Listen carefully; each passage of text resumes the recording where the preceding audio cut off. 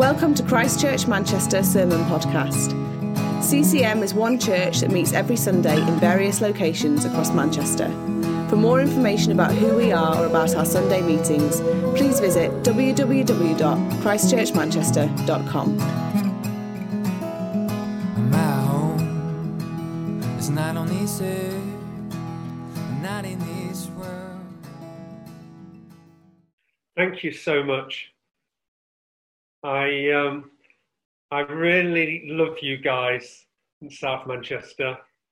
You're the very first church that I planted in Manchester, and you've just been so well pastored by Jenny and Sefton and Steve, and I just want to honour them, honour their honesty. I see Steve on a Zoom call now every week with some other leaders in the city, and Friday was a painful and yet an insightful moment as leader after leader poured their heart out to explain what they were going through, the emotions, just the revelation, the hurt, how to speak, what to say. And I just want to honour you guys.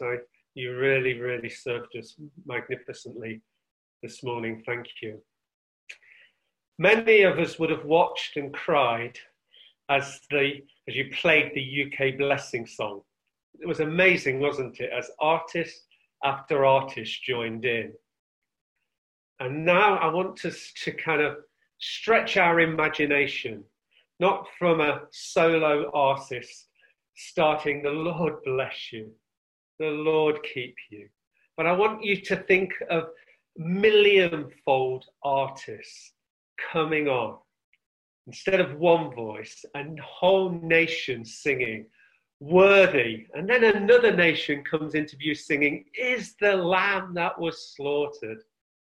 And then a whole continent sings, "To receive power and riches." People, nation after nation, continent after continent, sing out wisdom, strength, honor, glory and blessing. And then I looked again and I heard 1,000 voices and millions of angels around the throne and the living being and the elders, and they sang a mighty chorus. And then every creature in heaven and earth and under the earth and in the sea sang, "Blessing and honor and glory and power belong to the one sitting on the throne and to the Lamb forever and ever."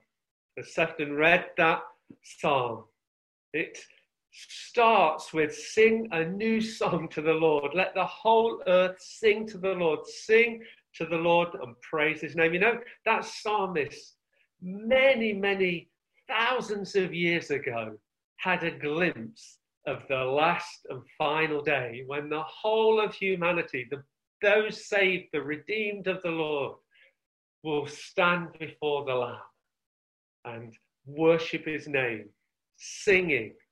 It's fantastic. This Psalm 96 is a glimpse into the last days. It's a glimpse into what's going to happen as the redeemed of the Lord gather together.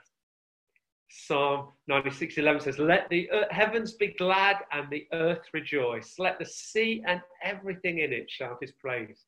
Let the fields and the crops burst into joy.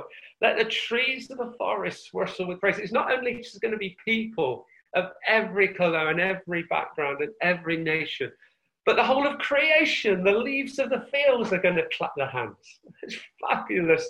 This whole climatic end to redemption. John Piper said this: "Around the world there is a new song and a new vibrancy and a new personal engagement in singing to the Lord." And the really astonishing thing in our time is the way this is awakening of singing to the Lord with new songs has such a strong and global missionary flavour. He says, to his knowledge, singing has never been more at the forefront of mission as it is today. God is doing something wonderful in the fulfillment of Psalm 96. It is far bigger than any one church or one ethnic group or one region of the world. The global church is singing hallelujah, singing to the Lord, glory, singing new songs, and singing about the Lord, God's lordship over the nations. How relevant today is this fabulous song? And then not only is it a call for a global song, but it's actually a call for salvation.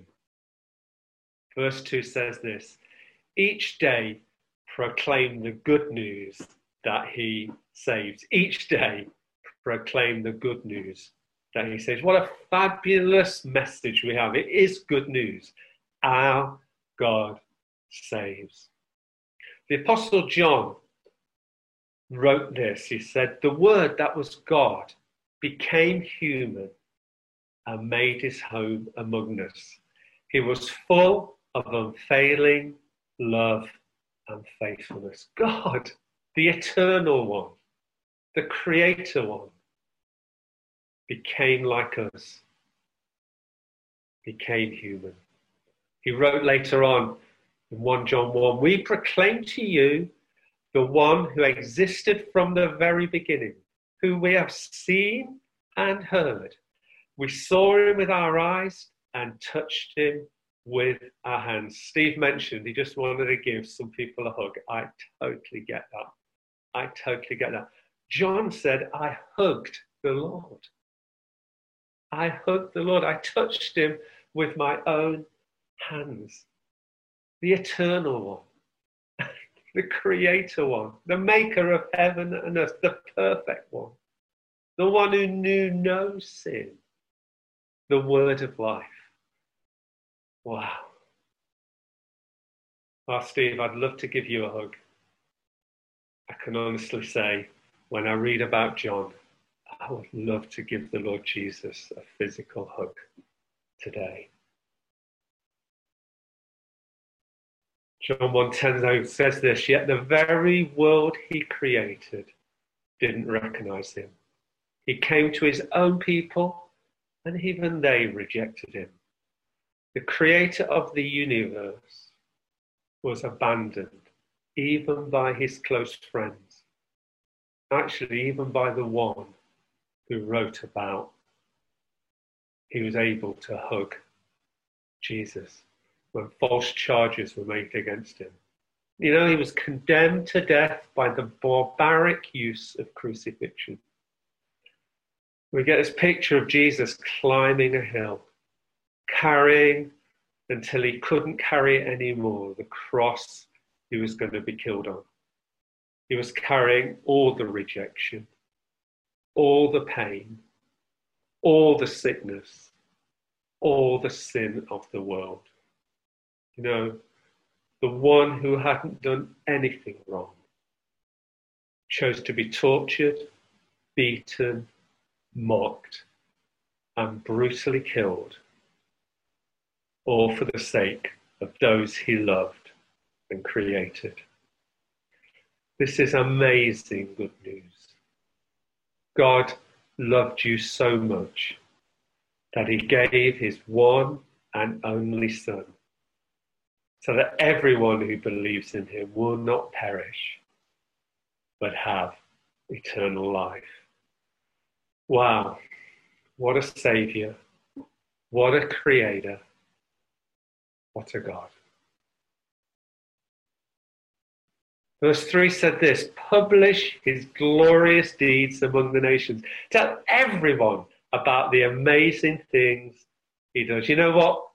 We have a great story to tell of the amazing things that God has done for us and in the world. You know, when we look at what God is doing among the nations, how there is a revival happening in the world, all over the world, among the Persian-speaking people. Tens of millions of Chinese people have been saved in the last few decades. Nation after nation after nation are turning to the Lord. Let's tell everyone the amazing things that God is doing. Our God saves.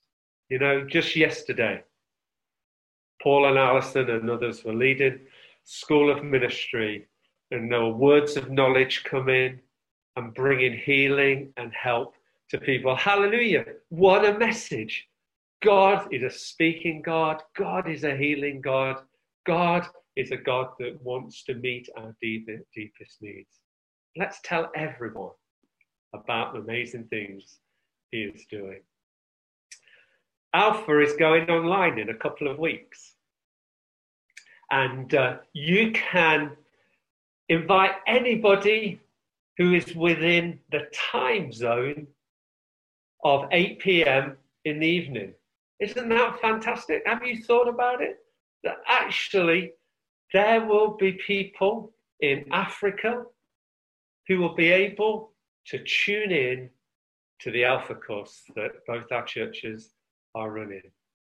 There'll be people in America who will be probably partway in the afternoon who will be able to tune in. There'll be people in Australia, and I haven't quite done my sums and looked at it, but I guess it's breakfast for them. And then there's people in Manchester. Yeah, God loves Manchester. God loves our friends, our relations, the people we work with. What a time to tell the good news. What a time to proclaim. What a time to send a text and invite them to an Alpha course. I'm really looking forward to just the whole diversity that we're going to get from many different places on the Alpha courses that we are running. You know what?